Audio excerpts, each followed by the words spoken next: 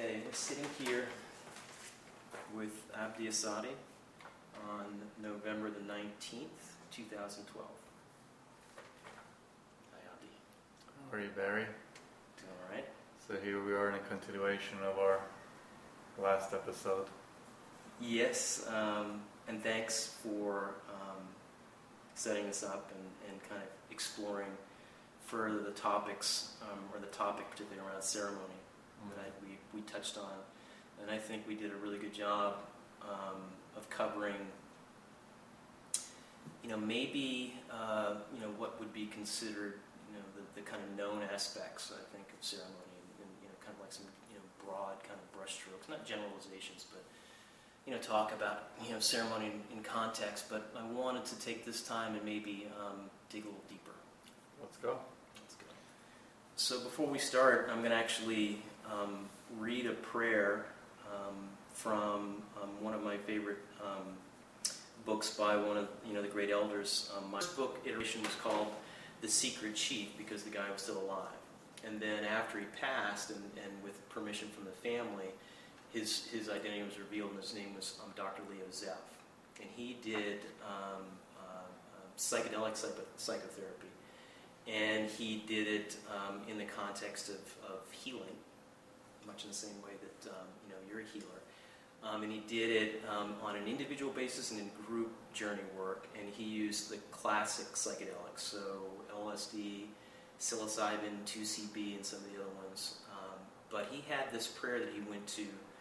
And in the context of ceremony, when we open up sacred space, we typically have a prayer or two that we use, some of our favorites, and this is one of my favorites, so I'll just read it and let it speak for itself.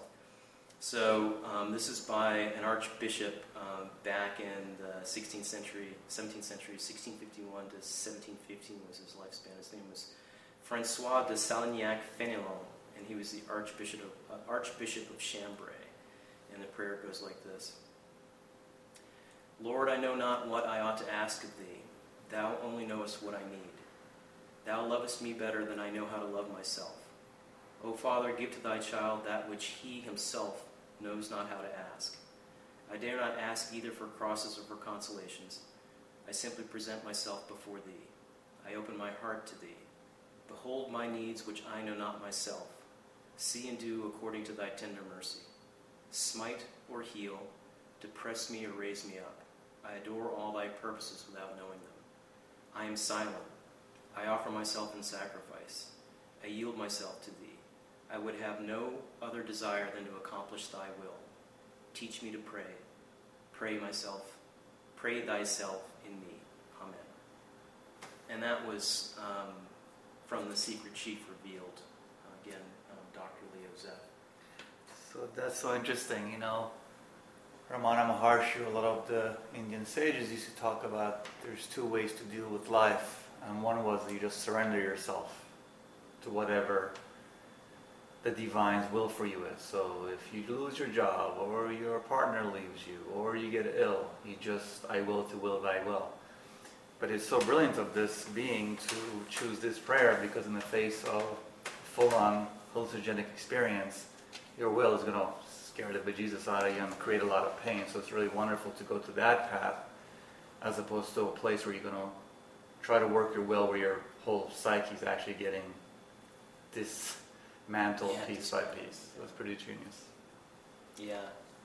It's we talked about it the last time, about some of the tools and the you call them talismans, or some of these sacred objects that we use because they, Terence put it like, they hold the morphogenic field, or like all the past experience of the lineage of the masters and people that use them in that context. Terence McKenna, yeah. Terence McKenna. And one of the things that just occurred to me, or came up, was, this idea of we, when we're working in really challenging scenarios, and whether or not be working with one of the sacred medicines and ceremony, we're working with concepts a lot of times, and in my experience, and please kind of correct me if I'm wrong, because it's just based upon experience, right, not necessarily teaching. that, you know, there's these concepts that we glom onto or grasp onto to kind of like keep ourselves, you know, put together, keep our wits about us, right? And those have, you know, very powerful consequences. Well, I mean, they're very powerful in and of themselves, right? You know, so if I'm in a really challenging scenario, like, you know, the ego dissolution and deconstruction of will and those kinds of things, but, you know, feel that I'm being overwhelmed by fear and sometimes, I mean, I can, you know, detect like the difference between what is my fear and what seems to be something else, you know, something very palpable. You know, we're talking about, you know, maybe elemental energies and those kinds of things. This is going to get really deep, you know, pretty quick. Some people are going to be like, what the fuck's he talking about?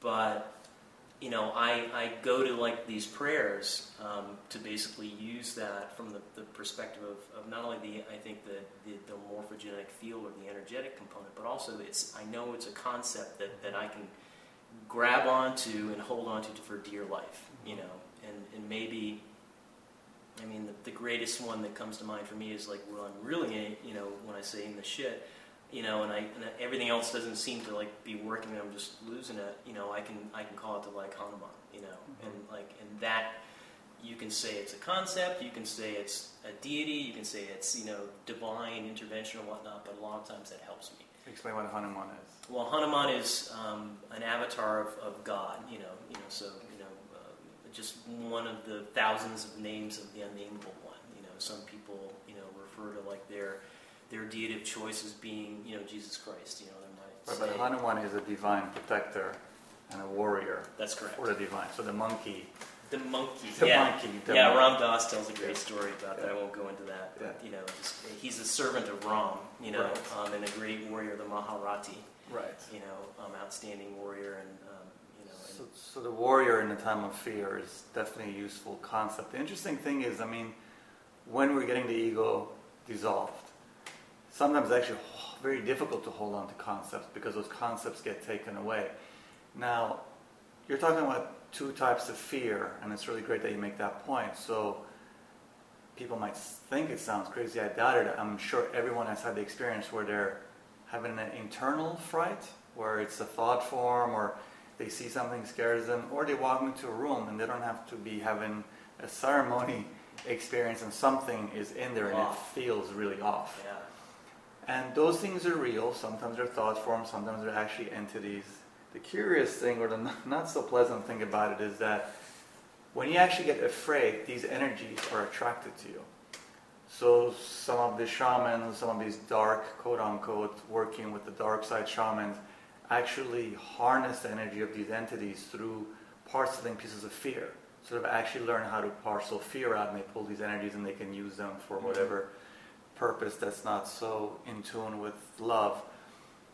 But that's someone that can actually manage to parcel their fear. Yeah. When you're shitting yourself in the middle of a ceremony, as many have experienced and talked about, that's the trick at that point, because these entities can actually get a hold of you and it can be a not so pleasant experience. So these things, I don't believe them to be concepts. I mean, when so many millions and billions of people have been praying to an entity, a divine source, or it just could even be a thought form, it has energy. So when you call on that energy, you're actually using your bank card to pull in a loan that people have been investing in. So they're very real things. So the concept thing, you're right, on one level it's a concept because all these things are concept, but on another level it's a concept that has energy. Because you can have a concept in 2 seconds that has no charge and it won't really serve you there. But a concept that has charge, which at that point is charged by millions of pujas every day around the world, well, there's actually juice there. But another thing happens in these situations, which is, and it's hard to differentiate, is it part of this divine source, or is it a part of the fact that you're actually pulling yourself out of fear? Once you're not in a state of fear, these energies can affect you. So it's a very curious thing that I've learned over the years. And again, it's sort of like saying your car is going to be out of control, and immediately you need all the wrong things, even if you're an expert driver. But somehow if your mind just goes into a relaxed place, your body automatically does what it needs to do. Counter steers, gets on the gas, touches the brake. It's very interesting. So what you're describing is that. Getting the mind, which is creating the fear, by using the mind to get out of that fear state.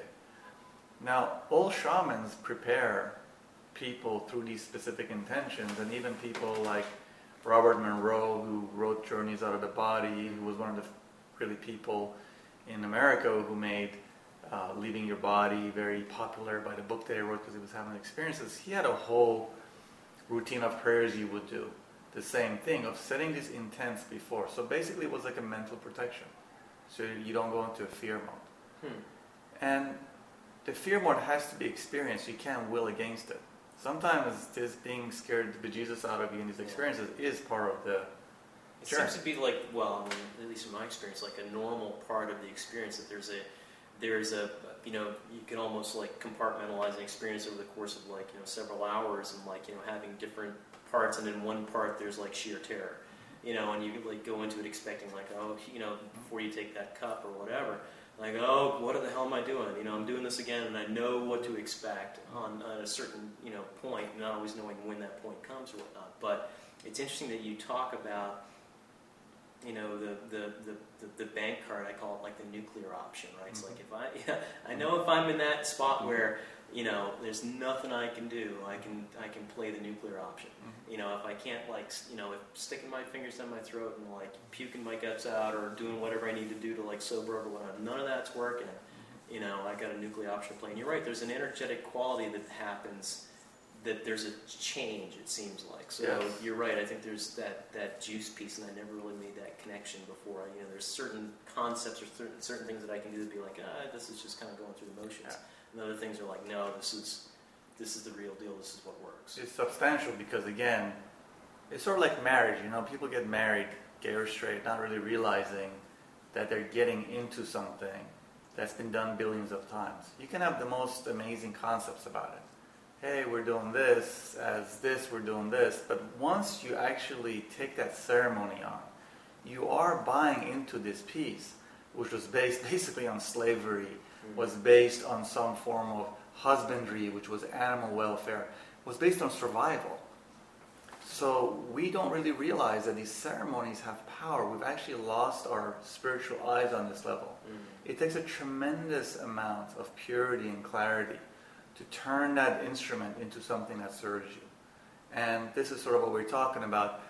Now, to me, the fear thing, you know, I didn't really enjoy in my first experiences. I mean, Jesus, it was so scary.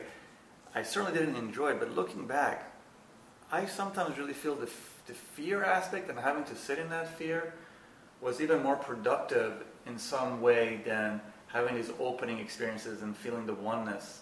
Because the feeling oneness is delicious and it's wonderful, but the fear thing, I mean, in the Bardo state, when you're dying, you know, part of my practice for 20-some years was being around people that were dying, and the fear thing was amazing. They hadn't really faced that fear. And in my experience, all our running around is to have a denial of that death, but also just to push away any anxiety about it. So a lot of the consumption that we do, a lot of the addictive behaviors that we do, the non-stop movement, this sort of iPhone thing, is to push that fear and anxiety at bay. Right. Yeah. So when you actually have these experiences, to me, a big part of it is just making friends with that fear. Yeah.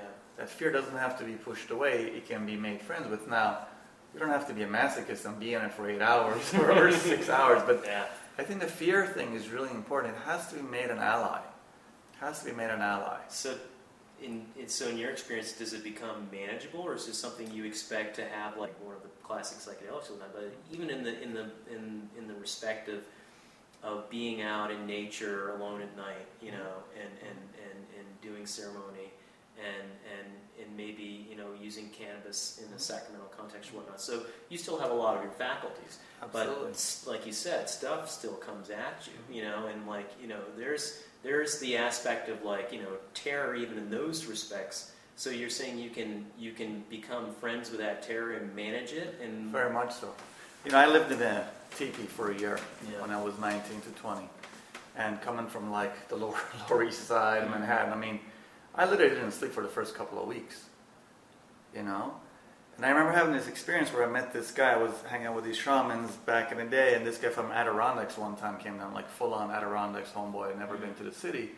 And I took him down to the Lower East Side where I was living at the time. And, you know, dude was like 6'4", full-on lumberjack, you know, not a little boy. Yeah. And the terror on this guy. And I remember it really, occurring to me at the time, but like, wow, I go to the country and I get scared. He comes here and he gets scared. And it's a guy who would just go up to Tier in the Sky, you know, basically where the Hudson starts, and he just hikes by himself for 5 days. Like, you know, doesn't think anything of it. Nothing of it, but he comes in. So part of that, what you're describing, is to become familiar with it. So yes, I don't know if managing is the right word, but certainly you become familiar with it. It becomes familiar terrain. So we all have this experience where we go to a new place and we can't read people's languages or their facial expressions. It's maybe fear is too strong a word, but we feel uncomfortable. Yeah. And after dropping for a while, you're like, okay, I know this. So part of these things, part of these ceremonies, you have to become friends with that space. So what you're describing in nature, absolutely, but we're so estranged from nature. Yeah. Right? I mean, nature as in the woods, and then you add something like cannabis to it, and everything gets even more heightened. It's like, wow. Yeah. So my experience is that. I mean, I remember really being terrified living in the woods, and it wasn't even like hardcore woods. It was, you know, close to civilization, but certainly being in that place where you had to walk for 10 minutes and then be in the woods, it was frightening. But there was nothing to be afraid of. I lived in the Lower East Side. I'd been stabbed. I mean, like, it was crazy to be afraid of that, but walking down the Lower East Side, it was not a thing of fright. So it comes back again to me, it's about the practice of dying. What is the fear? The fear is we, meaning the part that thinks it's Abdi or Barry, is worried about being annihilated. That's really what the fear is. Now you're becoming annihilated with the hallucinogenic experience anyway, which is part of the gift of it. We want to keep some semblance of sanity in that. But to me, it's always what's going on. I've been around people, not many, but I can think of a couple of friends who've had traumatic experiences from back in the day, and they never had a fearful experience. And it used to really bewilder me, because I used to really wet my pants. And on one level, I feel like they were clear, but as I get older, I realized like there was also a form of narcissism that they did not allow the dissolution. So I don't even really know if they got what they went right into the oneness. Right into the bliss and stuff. Yeah, I noticed people like that too. Yeah, which in a way can be cool. Who knows? I mean, the jury's out on that. I mean, we'll know in the moment of death. Because that's when the stuff comes up. But yeah, there are people who can just go, quote unquote, right to the light. And it seemed very genuine at the time. But there's a part of me that just has this gnawing feeling that experiencing that shadow aspect is important. I think you're right on that, you know, because it's funny, I had another teacher at one point talk to me about like the yoga practice and like the full 8 limbs, not just the physical, the asana practice, and like how some people are like just naturally adept Ferraris, you know, and like I'm a bloody Chevy. I'm totally plagiarizing Tim Moore here, and he's far from a Chevy. Self-deprecating guy that he is. He's great. God bless him. But this idea that you need a certain amount of traction to kind of like to kind of not necessarily ascend, that would be the wrong word, but learn things. Limbs for a second. It's the same in martial arts or in Chinese medical philosophy. You have the 8 limbs or you have the 8 paths. And again, we've talked about this at length before, where asanas, which is the physical structures of yoga, are so practiced, and there are people who are amazing at it. But I feel like if you're amazing at it, sure, you can do it and have your health going, but go into pranayama. See if you can do that. Does that make you anxious, sitting and breathing? And if that's easy for you, go meditate. If that's there are people who can just do the diet thing, boom, they have it down. There are people who struggle with that. The fruit is in the struggle. I mean, I'm in total agreement with you there. And not one of these like egomaniacal suffering for suffering's sake. I mean, the Jews, Muslims, and Christians got the corner market on that one. That hasn't worked out too well for those maybe the 3 religions. Not at all. But the terms of actually refining the gold through purification, that's a beautiful thing. Yeah, I think it closes the loop on that idea of like seek out that which makes you uncomfortable. Yes. Because that's where you're going to learn. If you're super comfortable, like whizzing through second or third series, then good God, find something else. For sure. Because at that point, good for you that you can do that. Oh, that's amazing. But to me, again, it's not about that. And our culture is so based on end results. We are not process. Is what I always say. We're so event-oriented. So we're not even experiencing the first, second, or third series. We want to get to the end of a third series and then like, what's next? Yeah. We're not in the process. Yeah. I see martial artists who are so refined and do amazing things, but boy, they haven't tasted anything in 30 years. Yeah. And there are people who are still doing their Tai Chi form 30 years later, one form, and they're refining that, and it's such a glorious thing to watch. It's just exquisite. It is exquisite to see masters, yeah. Full disclaimer, I'm slugging it out in primary still 10 years into it. Good for you. I trust that more. And I have no desire to like go any further because it's certainly hard enough. Well, it's, ceremony for me has been like this great kind of container for a lot of, kind of where, psychotherapy comes in and yoga practice comes in and my sadhana and meditation practice comes in. It seems to be the place that has borne the most fruit for me in the last couple of years. Not that the other things aren't as important. I don't put it above. I put it in context of like in concert with the rest of those things. But it's something that, and you certainly have experienced it because you see it as the clinician in your practice and all these people you see. It's like when the rest of my world seems to be falling apart, it's like the one place I can go. Mm-hmm. And I know everyone's kind of got their own kind of thing where they can go to, whether it is a practice, meditation, martial arts, maybe it's singing, maybe it's music or whatever. For me, it's like if I can get out, in isolation in the country in the desert or something, and be myself, be by myself, with my own thoughts, and particularly if it's a really kind of powerful time, if it's a full moon or something, that seems to add a little something extra to it. And it seems to do so much for me from a healing context that it's almost like I can hold on to that for at least a couple weeks. And that wasn't always the case coming out of like the therapist's office or whatever, right? It'd be sometimes the exact opposite. So for me, it was really a pursuit of healing, but it ended up taking me in all these different kinds of directions. And kind of trying to figure shit out on my own, because I wasn't trained as a shaman. I'm not trained as a shaman. I've had a lot of experience in that respect, and not trained in Chinese medicine like you, and as a shaman like you, and those kinds of things. So I'm trying to stumble my way through some of these things that might seem strange to some folks, but also maybe even like pedantic to others. But Whereas what I would say to you about yoga, yoga came from a culture that wasn't hyper-individuated like us. So a lot of it has to be modified for a culture that's so egocentric. The traditional part of it was from a culture that you have hundreds of thousands of people in close proximity, whereas here we're so hyper-individuated, and that's why the asanas, out of the 8 limbs, we take the one that's the most body-centered, and we just go crazy on it because it feeds that part. And I think it's the same thing with the shamanic circles. It's taken from cultures that weren't so hyper-individuated and a culture that's so hyper-individuated. So I think, like what you're saying, like the psychotherapy piece of it, these parts of it have to really be brought in from a modern perspective. Now, certain aspects of it have to be really honored. Yeah. Dosages and these experiences, these things, they still hold true. As Terence McKenna used to say, there are old shamans and there are bold shamans, but there are no old shamans. So you can't be crazy about it, but at the same time, it has to be really put into a place which is modern on that level. It has to be made modern. I just had, working with a client a couple of weeks ago, who had a very profound ayahuasca experience, and they were going to do 2 more rounds back to back. And he trusted his own experience. It was like, listen, I'm going to actually sit with this. And then the next week the shaman called, hey, listen, now we're going to do another gathering. Are you ready? And you really should do another one. And that's how it's done. And this guy was still in process. Yeah. That's a very rare thing.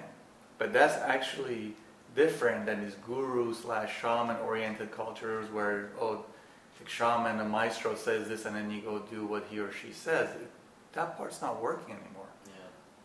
So, but go ahead. I didn't mean to interrupt you, but that's actually very important. No. It's kind of the idea of trying to like take what's good from a lot of these traditions and making it contemporary and making it something that's very personal to me. Yes.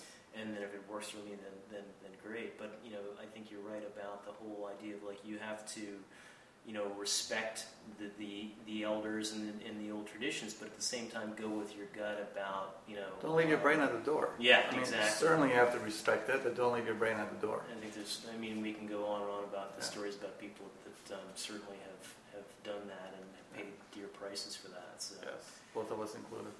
So go on. So I think that you had talked in the in the past about like we can have experience of the absolute, and we can have experiences of phenomenon, but the two should never kind of get confused with each other. And in ceremony, I mean, I've seen some some pretty amazing things, and I'm sure you have as well. And in terms of like just it's not water cooler talk. It's just like you would not fucking believe some of the stuff that I've seen. It's kind of the Roy Batty thing from Wrecker, from Blade Runner. I've seen things you people wouldn't believe. And so it's funny because when I started doing like some of this deep work, it was after I developed a relationship with you, and so I was really kind of trying to understand these things being removed and not being so caught up in saying like this is the end all be all, and trying to kind of analyze it from like that typical kind of Western mind and not being too good at it. But I think what's kind of interesting to me is like I have been so, except from like maybe the first few experiences, I have been, and denied is the wrong word, but I have less and less of these experiences of phenomena, and I have more and more internal experiences of like feeling energies and those kinds of things, and or it's just like I've come to respect, because I think it's something that you've taught me of like there's the circus sideshow piece of this, and then there's like the real work, and so I've kind of like, if I see something or feel something, that's kind of great, but I kind of let it go because it's just like, okay, that's just kind of like the circus sideshow piece. But what's really happening is this over here. This is what I feel, or this came up, this memory, this feeling, this insight, or whatever. And that's something that I've kind of, I think more and more have grown or deepened my appreciation of, and so it's kind of led me away from maybe some of like the more balls out kind of chemicals or sacraments, just because it's easier to work with something where you're not completely wiped out, and you have to have guides and those kinds of things, particularly if you're doing solo work. So we want to get high, and we live in a culture that wants to get high. Yeah. So that's one thing. One has to really be honest with oneself. In my experience, most of us want to get high.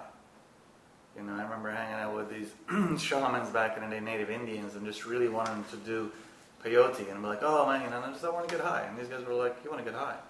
I was in my 20s. They're just like, you're full of shit. You want to get high? Yeah. Come here and sweat. This is what you need. And for 2 years, it was like, come on, man. I was like, no way.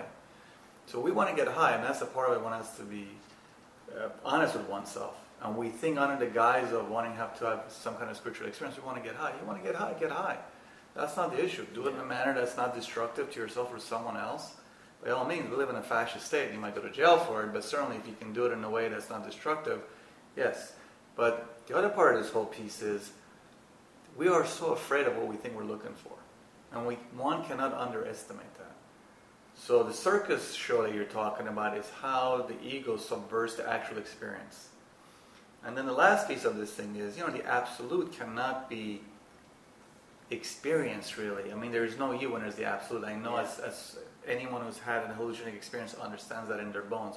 You can't talk about that. Yeah. But it's like the dry you talking to the wet you, saying, well, how do I stay dry but I'm wet? And the wet you is going like, doesn't work that way, homeboy. You gotta get wet. It's like, no, but I don't want to get my hair wet. But what's it like? What's that water like? It's like either you're in or you're out. Yeah. And then once you're in there, you're never out. Remember, you had that experience. You're never going to notice that pure dryness. So these are very tricky things to talk about. And one really has to sit with it and examine it to know it's phenomenal or absolute. Because usually if you can talk about it, it's still phenomenal. It can be close to the absolute, but it's still not quite. Yeah, do you know what I mean? It's like, these words are all lies anyway. I'm talking shit now. So you cannot talk about it. But it's not a direct experience, but that's the closest thing one can say. But you just know there's no you. But when you know it, when the you is back. So the you is not really going to have that experience of the absolute. Certainly the resonance, as one can say, of that experience that will resonate with you and then affect your life radically, most times, because things calm down. But again, we start forming. Unless we're dissolved in that, then there's no we. The reformation happens. That's something like meditation that constantly, gently kind of softens that. That's like love. That can be music. That can be an animal. your love of your dog, my love of my dog. Like that kind of love softens that sense of barrier, apathy. These are things that get closer in a non-chemical way. Yeah, yeah. You work in ceremony like daily. I mean, ritual. You know, we say ceremony, I mean ritual at the same time. You know, and you use it as a tool to kind of, or as a process of cleansing. You know, cleansing your space for your clients and for yourself. You know, in that context, do you separate that from any other type of context of ceremony, or is it all the same to you? It's all the same. It's all the same. It's all mind, right? So that's what I was saying earlier about intentions or these prayers that have been done or it's all mind. And I used to spend hours and hours clearing rooms, and you know, sometimes there was a time when I actually used to live in my office, like right in that office, and you know, a couple nights a week. And boy, there was like these entities that would I would get stuck with needles. They were doing, I mean, it was crazy stuff. And I realized, like, boy, I'm not doing a good job. This cleansing is not happening. It was just this one room that it would crash in. So I started really paying attention, and the main thing I found with these ceremonies is you have to be in the moment, obviously. Being in the moment is the most powerful protector in any kind of situation. That's where I figured out. Feel your feet, breath, but really, if mind is in the moment, you are protected. It's an interesting thing. Now, if you're saging, if you're using bells, if you're using mantras, I can go around this office and clear these rooms to identical externally, to you to look identical. I'll do the mantras, then I do the bells, then I do the sage or the holy wood, and I'm in my head. I'll come sit here, within 5 minutes I'm like, my God, nothing happened. Then I can get up just once and do one of those things and fully be present while I feel my body, boom, it clears it. So sometimes my senses, these rituals are just a way of focusing the mind to be in the moment. And the other thing I found is, you know, as I'm getting older and doing this longer, it's easier. When I'm in the moment, pretty much every second of every hour of that day, there's nothing left in the rooms. Nothing needs to be cleared. If something traumatic happened and I had a little slip and I'm not there, I've gotten to a point after 9 years, I can be quite present in the rooms. And if there's a little slip there, something happened or something that distracted me, there's more stuff to clean up. So being in a moment is the magic of these ceremonies. When you say clean up, I mean you get a feeling. Yes. You get like something you used to. I feel it, and it's what we were talking about when we started talking. So everyone has had this experience where you walk into a space, into a room, and you kind of feel light. You're like, oh, this feels good in here. And you think, oh, maybe the light's good or these flowers are pretty. And you walk into a room and it's like, whoa, it feels really stuffy. Then it's not really stuffy smell-wise. There are certain rooms you walk into and it's heavy. People talk about, man, I walked in this room in the hospital, it was heavy. Well, it's literal. The frequency is lower. It's literally heavy. We don't ever put that in there. Hey man, let's get high. What are you talking about? The frequency is going up. You're getting higher. The language betrays what's going on. Interesting. Yeah, I never thought of this. So that's that thing. That feeling of denseness is that. But one has to be comfortable wherever. You know, some of us just want to stay in that high place. That's not reality. It's not possible. I mean, people do it. Coke, coffee, 6 cups. That energy. The trick is to actually be comfortable everywhere. You don't prefer Sweden or Pakistan. In Pakistan, you're at home. In Sweden, you're at home. In New York City, you're at home. You might be like, you know what? Actually, in the summer, I'd rather be in Sweden, and in the winters, I'd rather be in Pakistan. Fair enough. But you don't freak out when you go to Pakistan in the summer, and you don't freak out when you go to Sweden in the winter. So that's a part of the trick here, too, of being comfortable and getting your frequency to adjust to what's around you. This is the third Zen patriarch. Let go of your preferences and your aversions, and the truth shall be perfectly clear. Let go of your preferences and your aversions. Yes. Now that's pretty boring in consumer culture, right? That's like insanity. What do you mean preference? I mean, preference and aversion is how we sell and buy. That's everything. Everything. That's an interesting, because I can certainly feel like when you talk about and describe these things like heavy energies and the higher energies in terms of frequency, and how do you describe the energetic kind of signature or the frequency of like anxiety? Because we just we're in like a really kind of anxious mode and place right now. I mean, we were at your meditation last night Eddie Stearns, he is so dedicated, does such great work there, on pujas after pujas, and just, honoring the deities, and just really, and this, similar to your space, it's, very clean. You walk in and you feel very light. How do you describe, is anxiety a heavy energy? Is it a dense energy? How do you describe energy? Because that's a piece that I always kind of get confused about. I mean, there's different types of anxiety. So as a clinician, when somebody walks in, there's like different types of depression. So this is somebody who's not sitting in that energy all the time. If someone's not a computer guy, you're a real computer whiz. So, like a PC and a Mac to you are like so different, But like as someone, like even I know the difference between PC and Mac, but I look at someone like my father who was like in his 80s, he's like, yeah, whatever. So anxiety is like that. And most of us are like my father, where we're like, it's just a computer that you open up and you punch some stuff in. But then you go to PC to Mac, then you go like, was it an AirBook or is it like a G4? And then you're like, well, is it an old school? Is it like an iBook? Anxiety is such a wide spectrum of things. But overall, I would say it's an unmoored high frequency energy. Interesting. So it's not grounded. So you can actually have high frequency that's grounded.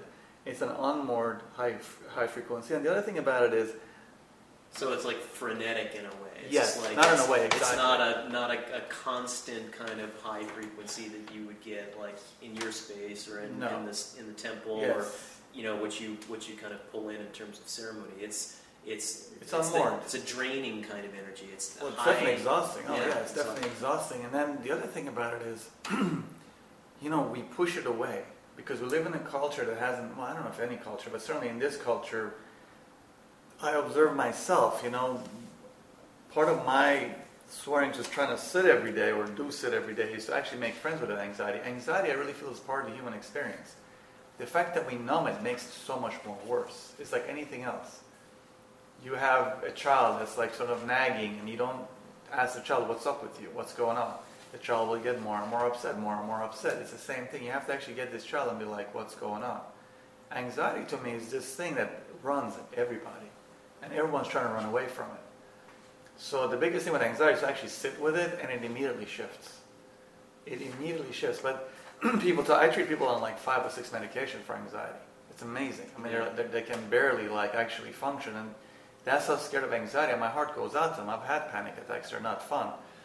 But again, there's an energetic perspective. I look at people drinking 3, 4, 5 cups of coffee. For most people, yeah, they're exhausted, but they're jacked because they're pushing anxiety away. Overeating, pushing anxiety away. The whole porn thing and spending hours and hours on the computer, what is actual porn or is just the porn of reading news. All that stuff are mechanisms. To me, anxiety is a big sort of linchpin in this whole thing. Yeah. That we have to make friends with. All these other things can come and go. Anxiety, it's really sort of the default setting. But it seems like, and you're going to, thump me because it's a judgment, but it seems like a lot of people don't even recognize the fact that they have anxieties around certain things, because they have constructed their life or in such a way, or their viewpoints in such a way that they're, maybe they're narrow or whatever. But this idea around, we talked about it before we started. Like, Sandy just happened here. Superstorm Sandy. I just like, why does the media have to name storms like that? It's just annoying. But I mean, we look at the what's happened in the last several years. I mean, you just run through the list. The tsunami and the earthquake in Indonesia. Katrina. Irene, the Japanese earthquake and tsunami, and Sandy. I mean, like these 100-year storms are happening every other year now, and whatnot. So. That all aside, but, what just happened in New York, yeah, it is. And, so there's a significant amount of anxiety. And even now, I mean, talking to, colleagues at work and whatnot, I mean, these ideas of like, well, we're back to normal, everything's fine, keep buying, consuming, watching reality TV or whatever. And again, I'm being judgmental, forgive me. But, and then there'd be like one naysayer at the table who's like, it's not business as usual anymore. I mean, when you cut people's water off and their power off, and they can't get food for, 3 or 4 days, people start to get crazy. we saw that, and we certainly saw it in Katrina, and and whatnot. So this idea that everything's kind of normal is kind of I think is the ridiculous thing. Well, but let's break this down in a couple of places. So the first thing is that people actually don't know they're anxious. They actually don't know. Yeah. So I know for myself, I remember in my 20s, people being like, you're anxious. I'm like, what the hell are you talking about? I didn't understand what they were saying. And I was in therapy since I was like 18 or 19. Yeah. It took me years to realize that actually I was anxious, probably like a good 10 years. And then to actually start working with it, it takes a long time. We are so freaked out by anxiety. So let's say someone is anal retentive. For a lot of us, we become control freaks. That's totally, for most of us, a way of masking the anxiety. Some of us become total quote-unquote fuck-ups and can't do anything and become big messes and our house is dirty. Response to anxiety. The anxiety is masked on so many levels that we actually don't know. People don't know they're anxious. Yeah. I look at the average person that comes to my practice, and I have a pretty wide array of ages and groups, and no one stops from the second they wake up. That's anxiety. Yeah. Now, they might not stop and not be working. They might, just be cleaning their house, or they might be running around making art, or they might be running around, or they might be getting up at 5 in the morning and working, and it's all anxiety. So the first thing I would say is it's a default setting, we're not aware of it. The piece of I want to go back to normal, that it's normal, is actually connected to that. Because we're being forced on one level to wake up, which means letting go of our routines. Routine is what keeps anxiety at bay. And that routine can be 6 cups of coffee a day.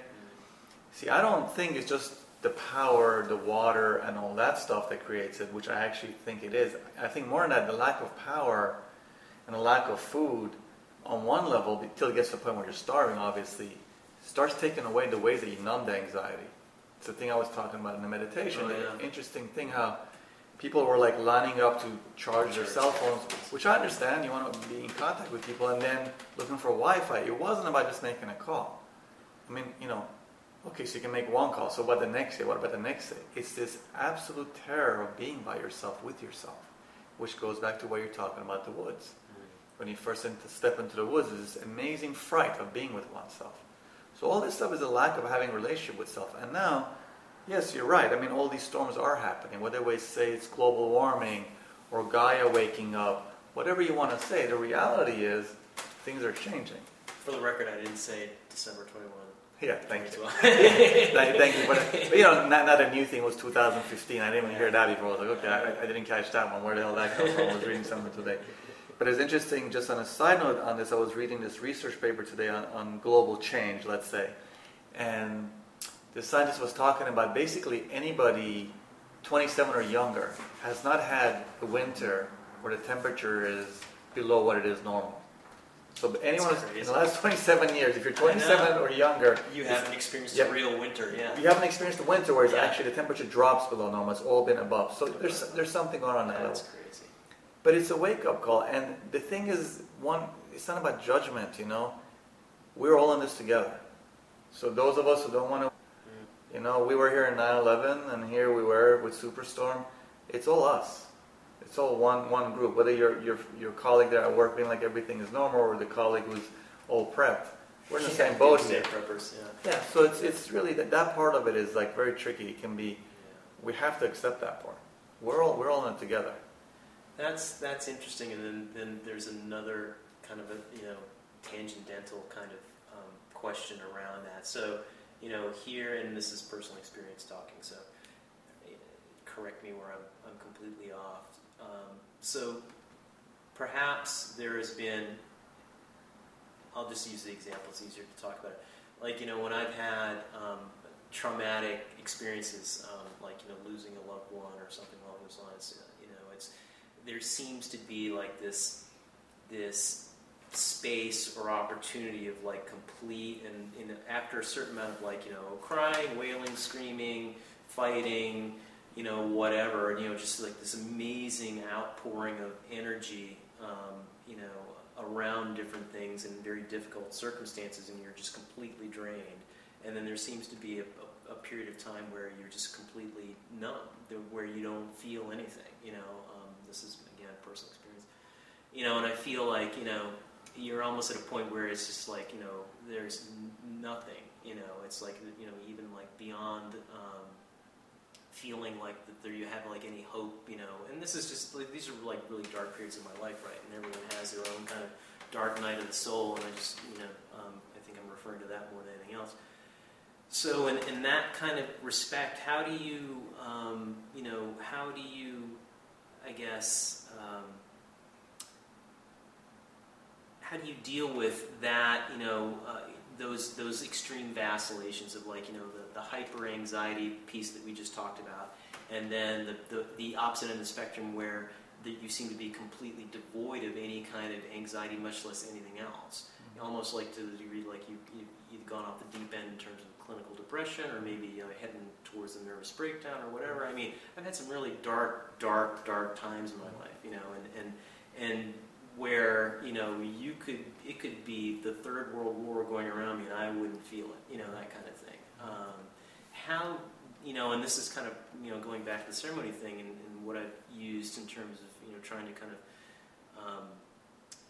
reconcile those two extremes.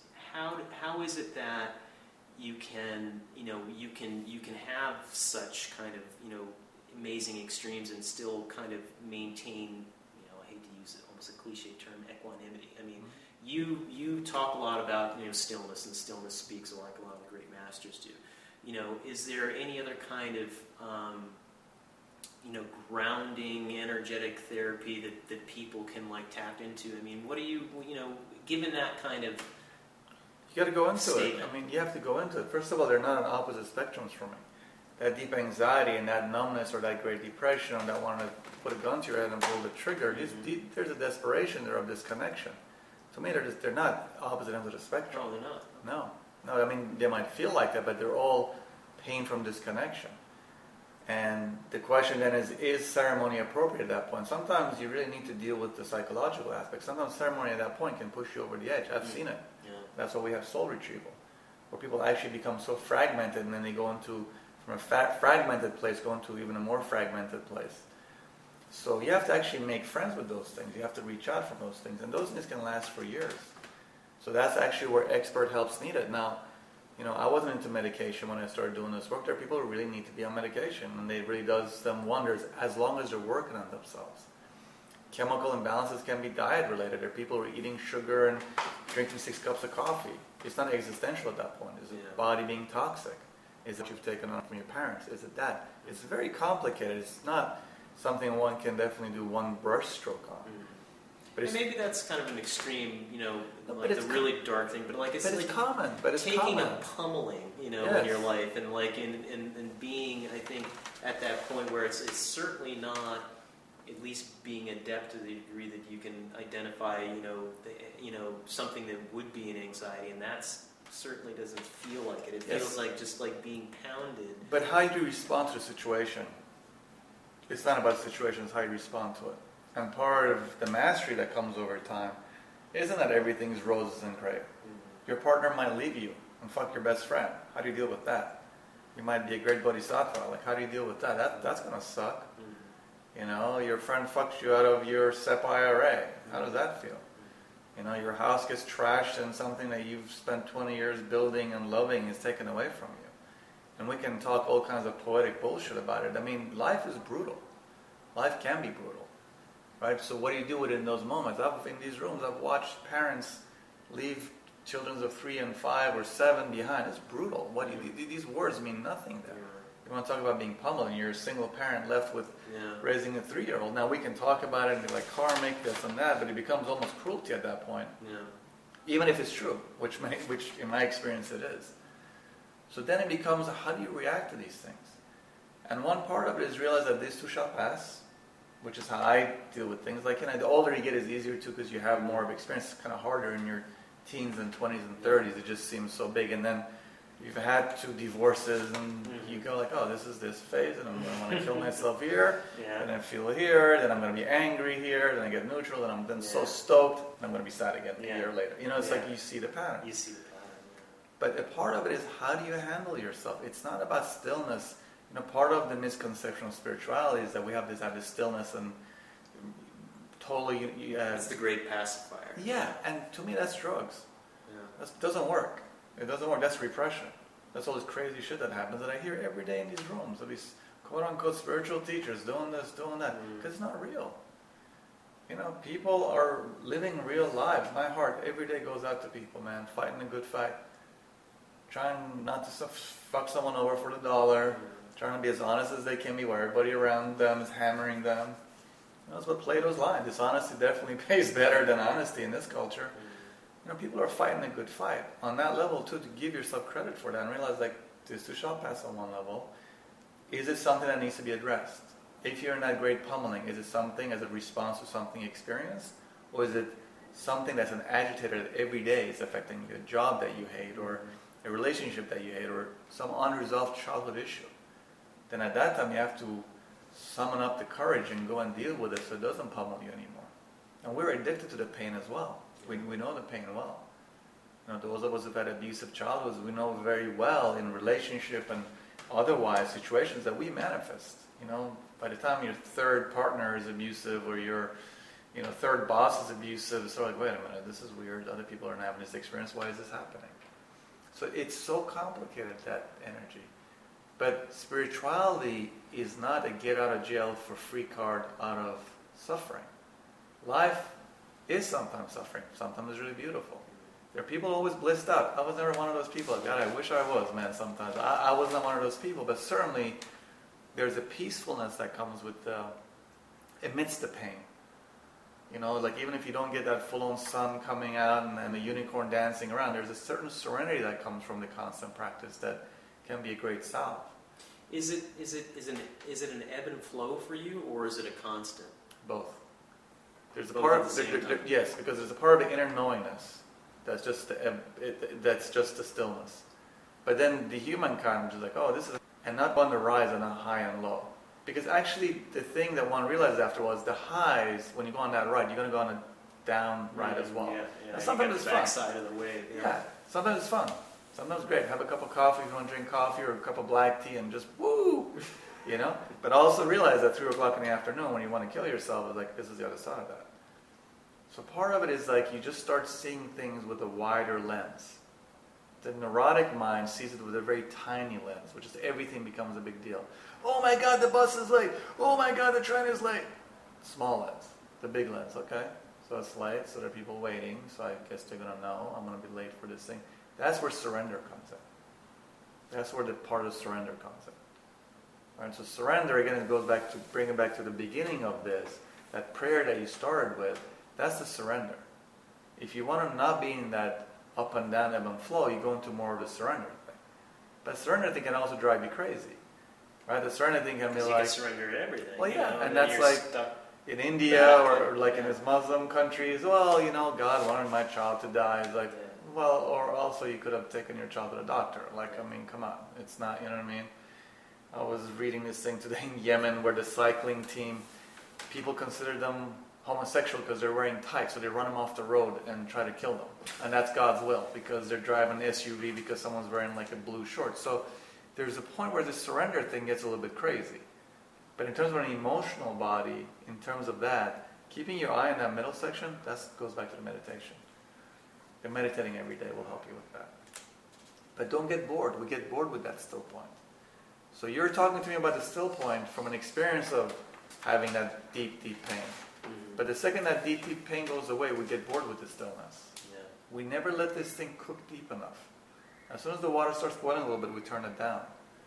That's what Chinese have this beautiful saying when it comes to Qigong of, it's like a kettle. You have to leave the water on for so long until it comes to a boil. You can switch it on and off 10,000 times, it's not going to boil the water. It's got to be a constant heat. So going back to the experience of ceremony and in my application of it, I certainly have experienced what I would consider like, you know, non-ordinary consciousness as well as non-ordinary reality. Two very different things, in my opinion. Like is that the same in like your experience, or in your opinion? Are they the same, or is it completely different? Because, you know, it almost seems like there's a quality, and then maybe we can go back to like the phenomenon versus the absolute thing. But non-ordinary consciousness could be something where you wouldn't even need a sacrament. You could just shift your perception based upon pranayama or something along those lines. And then non-orary reality, which is like, you're out in the stars somewhere kind of thing. What's kind of your ideas around that? We're deaf, dumb, and blind. I mean, you don't even have to go up to the stars. I mean, yes, there's all this. I've had all these experiences, and I know many people will have. It's nothing special. So astral projection, you can train yourself to do these things. Robert Monroe, which somebody I spent time with, Journeys Out of the Body guy, he would train you. You would go there for like 7 days or 10 days, whatever it was. Astral projection, yeah, we'd play with these frequencies in your brain. You'd sleep in these booths where these sort of high frequencies were playing, and then you'd go up next day, and everybody would like it would be 10 people having these group dreams. That I'd ridden my motorcycle there from the cities in Virginia. I remember leaving my body, and it was this orange Chevy van parked next to my bike. And I was like, fucking dick, I can't believe he's parked so close to my bike. And just a passing thought, and the next morning I woke up and I eat my breakfast. I go out there and there's this goddamn orange van parked like 2 inches around. I was like, this guy almost took the clip on up.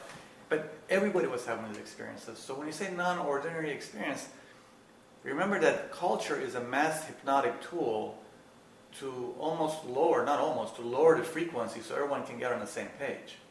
And the diet and the sugar and all these things, alcohol, tobacco, these are a part of that. That's a part of actually, there's a reason why hallucinogens are a Schedule 1 drug that you go to jail for, because culture is protecting this stuff. We talked about this last time. So you don't need to be going to the stars or have astral projection. With our 5 senses, we're picking up less than 2 to 3% of electromagnetic phenomena right in this room right now. You can get all kinds of instruments to pick up all kinds of energies. I was hanging out with these guys in Italy who were doing sort of this like a high-tech version of this ghost research, just basically temperature measurements and all that. It was crazy what they were picking up. And in Italy, these buildings are 500,000 years old, full on. Yeah. So these things are real, but then the question becomes, how do they affect us? What do they affect us? I mean, you can talk about that. You can talk about the fact that without getting out there, you can just study microbes underneath your foot. There's a whole civilization going on there. Now you can go to, airborne particles. There's a whole civilization going there. So what is the point of that? The point of it is to make one realize how small one really is. To me, that's the point. But also how connected one is. And also how eternal one is. These are the points of that. But otherwise it becomes another way that we're just jerking off. It becomes another masturbatory thing. But yes, as a phenomenal thing, is it real? Yes. I've had these experiences as you have, as anybody who's had these experiences. Robert Monroe, this guy was like this all-American boy. He started basically having his experiences where in his dreams he would go to California from New York and see what his friends were wearing and what conversations they were having, and he would call them the next morning and he'd be like, are you in LA? I'm like, no, I just had this dream about you. I'm like, no, you didn't. That's exactly what's going on. There is a gazillion amounts of research on this stuff. Yeah. Now, for someone who's very solidly stuck on this plane, that's very important. But again, this is one of those cruel jokes where the people that are into it are the ones who are already experiencing it, or want to experience it, and the people who are solidly based in quote-unquote scientific mind wouldn't even look at it. Mm-hmm. So this is the thing about these things. Yeah, again, it's not a water cooler conversation. No, but it's starting to be. Yeah. People are having experiences, It's interesting. I remember when I was working with a lot of dying patients, and people would die, and you start talking to some of these people who were doing hospice work, and all of a sudden everybody would start, the most straight-laced person would start sharing these things. Like, hey man, like, when someone dies, you're close, you get this weird shit like lights going on and off, or the phone rings and no one picks it up, or a bird hits the window. I was having these crazy experiences. I thought they were crazy. There's like so much literature on this stuff. Like so much literature on this stuff in America.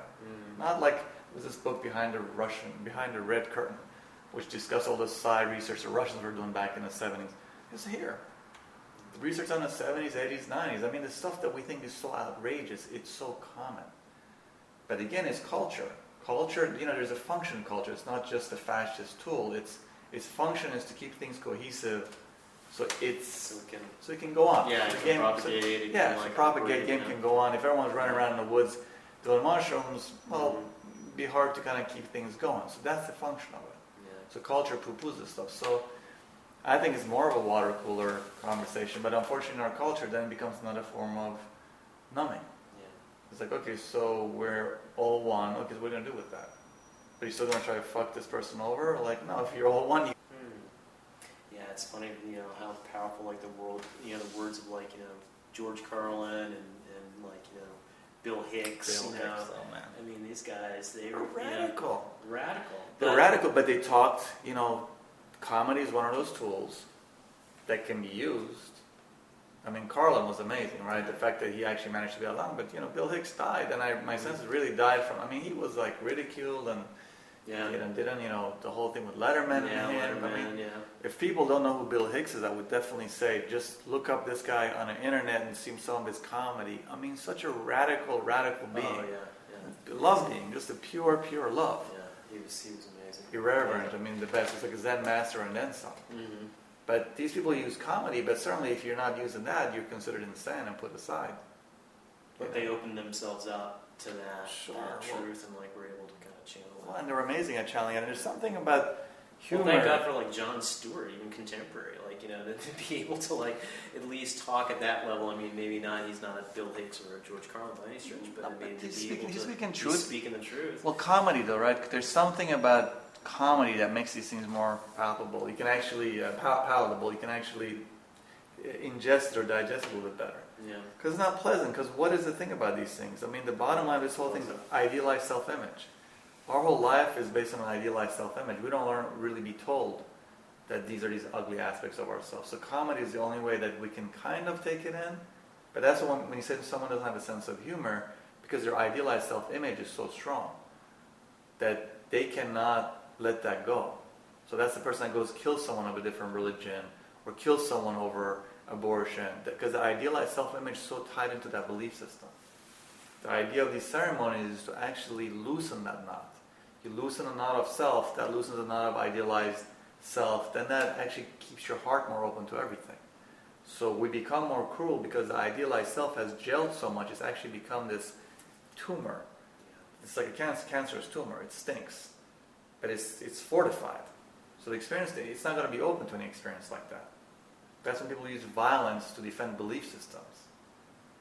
Right? That's really going on around the world right now. That's how insane we are. When people use these words of just this whole thing that's going on now, just always so heartbreaking with the Palestinians and Israelis, man. The same. Gaza, it's crazy. Yeah, and it's like, brother killing brother. I mean, really, sister killing sister. Like, what the hell? Like, yeah, we can say that, but when you live there and it's charged on either side, let's flatten Israel, let's flatten Gaza. Like, man, really? Like, you have a child, what does that feel like? But that's us, that's all of us. Mm-hmm. And people take sides, people, it's so painful. So painful. But that's the game, till we actually start giving up the game. These natural disasters, in some weird way, they kind of give a slap upside our head. Well, you talk about, I'm glad you brought that up, because you've talked about a lot, like, on an individual level, we get the tap, and then we get the knock, and then we get the stormtroopers, like, coming through the fucking door, right? And it's almost like Sandy is like the collective stormtroopers coming through the doors for everyone, not just like on an individual basis. Totally. So, if that's the case, what are the stormtroopers trying to tell us? Just like to wake the hell up. I mean, to me, it's always connected. These things aren't, again, talk about things sound crazy. There's definitely a sense of wake up. It's a sense of wake up. And you were saying earlier how people will get around the water cooler and want everything to go back to normal. It's getting to a point where, like, even the most disconnected person will go like, that's a lot of storms. Yeah. That's a lot of disasters. Yeah, and actually right. I mean, to the degree like that these kinds of conversations like even happen in like a workplace, with a wide cross section of people, different beliefs and different backgrounds and whatnot. Not anything close to ceremony or anything like that. We're having like these conversations. Hey, there is a change going on in people, and the main thing is to work with the fear, not control it, not repress it. Have a conversation with it. What are you afraid of? What is this fear about? The fear piece is really important in this awakening, to be worked with, not to be repressed, not to be shoved out, not to be thrown out. It can be very useful. It can be like, hey, listen, but don't live in low-lying areas. Yeah. That's a good fear. It's not to be something like, I don't have any fear, it's all one. Yeah. But the conversation with fear has to be had. And anything we do out of fear right now will blow up, because this new frequency, this sort of what we can call from 3 dimensions to 5 dimensions, all these language people use, that fear has to have a different relationship. It needs to only be used as a survival mechanism, not as something that runs us. You know, a lot of our fear is just uninspected, uninvestigated issues. And once they're investigated, they just disappear. If you are everything, if everything is you, what is there to fear? Now again, those are some big words. If you have a family of 3 and you're living in Breezy Point and you're living in Far Rockaway, that sucks. There's suffering there, and it's our job to help and all that. It's not either or. Yeah. But at the same time, you know, these things are going to happen. How are we going to deal with it as a culture? How are we going to deal with it as a planet? And we're torn. So on one level, there's this sort of everyone wants their independence. We're killing each other and fighting each other. On another level, it's like, whoa, Gaia is so much bigger than all that stuff. It totally neutralizes that. Yeah. We're out. We're out, baby. Except the dream piece. The what? Dream piece. What do you want to say about that? Like, you know, I've had a couple of, I don't know if I'll include this in this. Okay. You know, my father, when he passed, he's only come to me like a couple of times, right? You know, in my dreams, you know, and I call it more visitation than like dreams when he comes. And then my stepfather came like a few days later. In the dream. In dreams. Who's dead? Who's dead, you know, and it's been the only time that he's come thus far.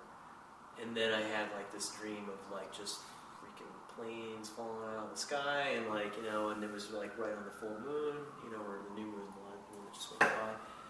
And I'm just like, you know, I mean, I've been having some pretty, you know, crazy dreams lately, but like those few like stood out to me as just like, you know, that's just kind of weird, you know, and I totally get the Jungian thing of like, you know, I'm having a conversation with myself, and obviously there's these fears of change and everything that I've got going on, but like when it's just like...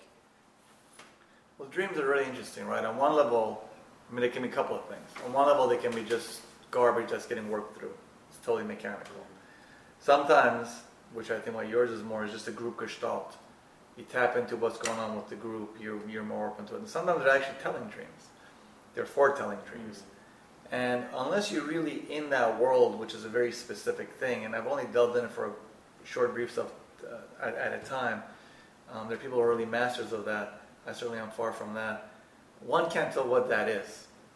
You know, you can have a sense of it, like, is this a foretelling dream, or is it actually because the group gestalt is so scared? And then when you have a group gestalt like here, where people are so checked out, like everyone's excited because the holidays are coming, Black Friday, but meanwhile all this change is going on, those dreams will be even more powerful, because the shadow has to come out somewhere. So the shadow comes out by some psycho walking into some theater and mass murdering people and all that kind of crazy stuff. But that's all of us. People don't understand, but like, you know, this is not just about crazy gun laws and all that, which of course it is, but it's much deeper than that. I wish it was that surface. That's all of us. So when you say, you know, I'm judging these people, I'm not saying don't judge them, I'm saying that's me and you. Yeah. All this stuff's me and you. The person who's saying like, hey, I'd rather... That dream, that kind of like sort of frightening Armageddon dream, that is me and you too, in there. They're part of our unconscious. We all have to take responsibility for that. But certainly those dreams will become more intense the more, you know, the shadow is proportionally as big as its repression. And boy, we are the masters of repressing it here. You know, once I want getting back to normal, all the stuff that's going on, and then, you know, all the Democrats are like, oh, those Republicans, and those Republicans are those Democrats. As if it like freaking makes a difference when a tsunami comes or when this disease comes. Yeah. So when those dreams come, I would say with you, sit with them. Sit with me, like, talk to them, reveal yourself to me. Am I processing something here? Am I processing something for myself, for my family, for my lineage, for the planet? Is it foretelling? And then what can you do about it? So then you go into a place of prayer and intention if it is something that's really coming. We can't affect things with our mind because it's all mind. And that's something that we don't really talk about in this culture, and it sounds so crazy. But we can't affect things. It's not just predestined.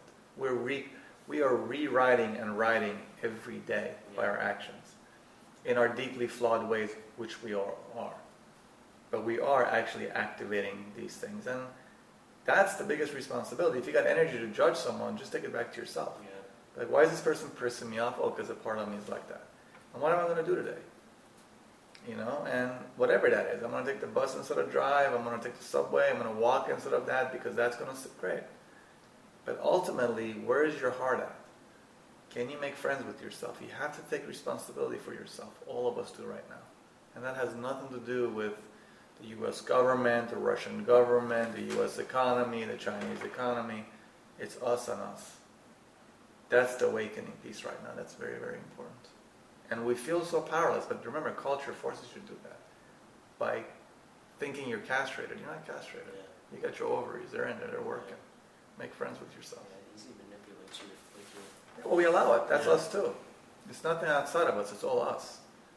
Right? This repression that's going on globally, this real sharp stuff, is the aspect of us that's repressing us internally, that doesn't want to see the handwriting on the wall. And smell the roses along the way. Smell the roses along the way. Boy, for me, that's always a lesson for me. A little bit of beauty.